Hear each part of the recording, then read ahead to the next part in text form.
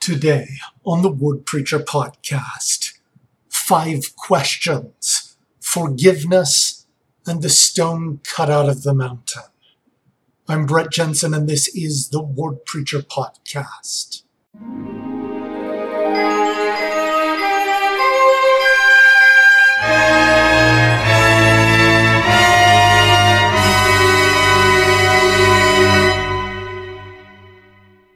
All right. Our Come Follow Me material for this coming week will bring us to section 64 through 66 in the Doctrine and Covenants. We're going to not do those in chronological order. We're going to start actually with section 66 and talk about these 5 questions asked by William E. McLellin. Now, William E. McLellin joined the church in 1831, and he traveled to Hiram, Ohio, where he met the prophet Joseph Smith. Now, in secret, he had asked the Lord, just in prayer, 5 questions. And without providing these questions, he decided that he would ask the prophet Joseph Smith what God's will was for him. Now, we don't know what those questions are. We know that he sort of asked this as a test to see if Joseph truly were a prophet of the Lord. But what we do know is that section 66, we have the resulting revelation that Joseph received. Even though it doesn't specifically identify what the questions were, we do know that according to his own account, the account of William E. McLellin, the section answered his questions to his, quote, full and entire satisfaction. And this is significant because even though he struggled at various times, he would later be excommunicated and then rejoin the church and become a member of the Quorum of the 12. And then later he would leave the church and not come back. Ultimately, in the end, he went with some splinter groups. But even after having permanently left the church, he stated that he considered section 66 evidence of Joseph's prophetic calling, which he could not refute. I think that's a fascinating witness for this otherwise almost unremarkable section, that this was an answer to someone's individual prayer that the prophet himself did not really know how it answered. And we don't even answer, but even after leaving the church, he assured us it did. One of the important lessons, I think, even though this section was kind of offered as a test, perhaps even because it was offered as a test, is the idea that we as individuals really do not sure our place in the kingdom of God by running things through tests, by rigorous research.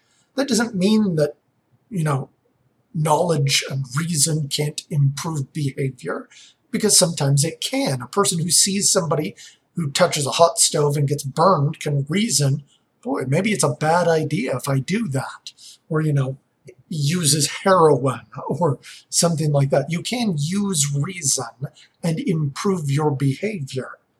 But in the end, the type of development for which our mortality was engineered is not dependent on us having our curiosity satisfied or prophets passing tests or recognizing the answers to 5 of our questions, or any kind of sign that we might receive. The core essence of what we want must be changed by a combination of faith and penitence. Even people who are very young or inexperienced, people who are not knowledgeable, they are capable of accomplishing great things through faith in Christ. And this is important because if your priority is to have long conversations, to get to better understanding, to scrutinize the nuances of prophetic counsel or other similar intellectual exercise, you will find yourself with similar struggles as William E. McLellin. First, have faith in the Lord Jesus Christ. First, repent. Keep these principles first every day. And when faith and penitence are correctly prioritized, other questions will fall into place. Any other prioritization, anything that has us put faith and penitence below some other aspiration, could be called lazy learning. All right, let's talk about forgiveness. Let's go back to section 64, and let's have some reading in verses 5 through 11. And the keys of the mysteries of the kingdom shall not be taken from my servant Joseph Smith, Jr., through the means I have appointed, while he liveth, inasmuch as he obeyeth mine ordinances. There are those who have sought occasion against him without cause. Nevertheless, he has sinned. But verily I say unto you, I, the Lord, forgive sins unto those who confess their sins before me, and ask forgiveness, who have not sinned unto death. My disciples in days of old sought occasion against one another, and forgave not one another in their hearts. And for this evil they were afflicted and sorely chastened. Wherefore I say unto you, that ye ought to forgive one another. For he that forgiveth not his brother his trespasses standeth condemned before the Lord. For there remaineth in him the greater sin. I, the Lord, will forgive whom I will forgive. But of you it is required to forgive all men. And ye ought to say in your hearts, let God judge between me and thee, and reward thee according to thy deeds. All right. There's a show that I watch, usually when I can kind of watch multiple episodes, on the CW called The Flash. And it's based on the DC Comics superhero Barry Allen, the fastest man alive, the superhero The Flash. In this portrayal, in this TV show, he is a really likable character, particularly in the first couple of seasons, because he tries to see the best in others and encourages himself and those around him to be their best. This is a great show. In the course of the show, a new character is added to Team Flash, whose name is Ralph Dibny, who also has a superpower. He can kind of stretch. If you think of like Elastigirl from The Incredibles, sort of like that. His name is the Elongated Man. Anyway, his character starts out as a complete loser who has compromised his standards and his habits to deal with the difficulties in his life. And even though it's kind of predictable what's going to happen, Team Flash helps Ralph to develop a sense of selflessness and goodness. Frequently, the mechanism for helping him to do this is to forgive him, to allow him to have opportunities to be the best that he can be, even though he has failed in the past, without holding his past mistakes over his head constantly. And sure, he has made some dumb decisions in the past. He's even said and done things that have hurt others, but they forgive him anyway. Now, I bring this up because the actor who plays this character, Ralph Dibny, his name is Hartley Sawyer. And it was discovered last year that similar to the character he played, ironically, he had said and some dumb, hurtful things in his past. Now, when I found out about this, I guess I sort of expected a similar degree of grace would be extended toward the same person in real life who had changed for the better. But this was not the case. He was fired and removed from the show. There was no forgiveness. And it's a stark contrast when we look at Hollywood and show business in general. There is a lot of inertia behind many of the people in charge who want to cancel those who have said or done something wrong in some of the content that they produce. Because this is because when they actually make shows, they actually do promote forgiveness, but in real life, they tend not to. Flash is not the only story with characters who forgive one another in the fictional world. Recently, I also watched a Disney animated film, Raya and the Last Dragon. And without spoiling, I will say that the film portrays forgiveness in a very positive light. If you've seen an older 3D animated Disney film, Meet the Robinsons, quite underrated, I would add, this also explores the healing that can occur when we let go of the past and keep moving forward. Particularly one character who had blamed the protagonist for a lot of things realizes he needs to let go of that and move ahead. It's a great film. And it's not just that. In Endgame, the Avengers come together in spite of the difficulties that they've experienced during the Civil War story. Star Wars films tackle the theme of redemption, even for people who have done truly awful things like Anakin Skywalker. Avatar: The Last Airbender, an animated series, has a very moving scene in which a character, Uncle Iroh, freely forgives the wayward Prince Zuko. In fact, if we think about it, forgiveness dominates many good stories. And it's because intuitively we all understand that we are guilty and that we crave forgiveness. It's difficult for me to read the story of the prodigal son that was given by the Lord Jesus Christ himself without feeling a strong sense of emotion, kind of tied to that prodigal son. And the same thing is true when I hear the words of that old hymn, "Come thou fount of every blessing." The verse that reads, "Oh, to grace, how great a debtor daily I'm constrained to be. Let thy goodness like a fetter bind my wandering heart to thee. Prone to wander, Lord, I feel it. Prone to leave the God I love. Here's my heart, oh, take and seal it. Seal it for thy courts above." The greatest hero who has ever lived is the one who was able to put aside all of the stupid things that we have all done, all of the things for which he personally suffered, and invite us, in spite of those things, to come back to him. It is he who reminds us, of you it is required to forgive all men.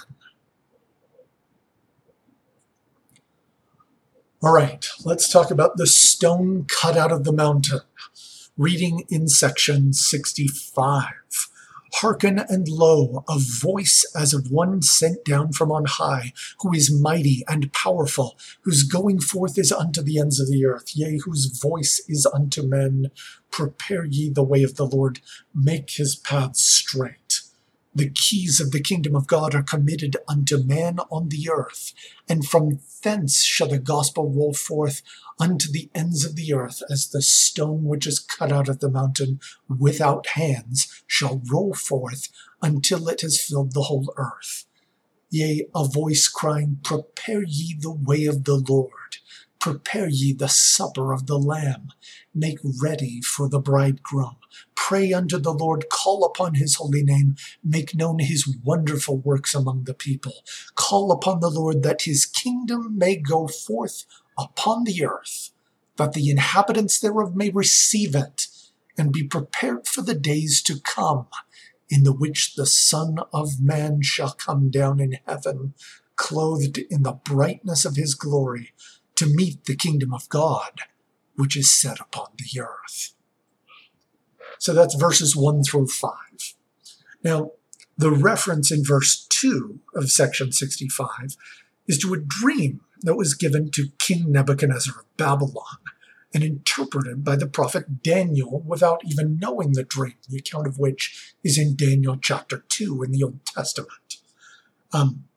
We will cover that when we study the Old Testament in greater detail, but for now, in it, he saw an image with a head of gold, chest and arms of silver, a belly of brass, legs of iron, and feet that were part iron and part clay. And then he saw a stone that was cut out of a mountain without hands, and that stone rolled and smote the image on its feet, and the image broke into fine dust and blew away, vanishing. The stone remained and became a great mountain and filled the earth. Now, the interpretation of that dream gave a sequence of great kingdoms, beginning with Nebuchadnezzar at the head. The Babylonians, Nebuchadnezzar's kingdom, they eventually were defeated by another empire, the Persians, the Medes and Persians. Later, the Persians fell to Alexander the Great and the Greeks. And later, the Greeks were conquered by the Romans, who were strong as iron. But ultimately, the Romans divided into two kingdoms as two legs. The kingdoms that formed after the fall of Rome still partly clung to some of the strength of the old empire, but were all partly broken and fought amongst themselves. And in the days of these kings, the prophecy said, the God of heaven would, without the hands of man, cut something out of a mountain, something not made of precious material, not gold or silver, not brass or iron, simple stone. But he would empower this stone so that it would overcome the borders and powers of the old kingdoms and spread throughout the whole earth. In short, this prophecy refers to the Church of Jesus Christ of Latter-day Saints. It is therefore our role to prepare the way of the Lord, or to make his paths straight. Now that's important because it means that the church should be influencing the world, not the reverse. We're not trying to petition the church to get with the times or to embrace new ideas for a new generation. The times, rather, need to get with the Lord. The new generation needs to return to timeless truths. This effort begins in your own home, with yourself and your family. You can help the kingdom of God to fill the earth by making it fundamental to your home, to your worship, and correctly prioritized in your life. In the end, the kingdom of heaven will meet the kingdom of God, which is set upon the earth. If you want to be a part of it, you must establish the kingdom of God around your part of the earth. In the end, we all need forgiveness. Let go of grudges and pains and move forward toward Jesus Christ.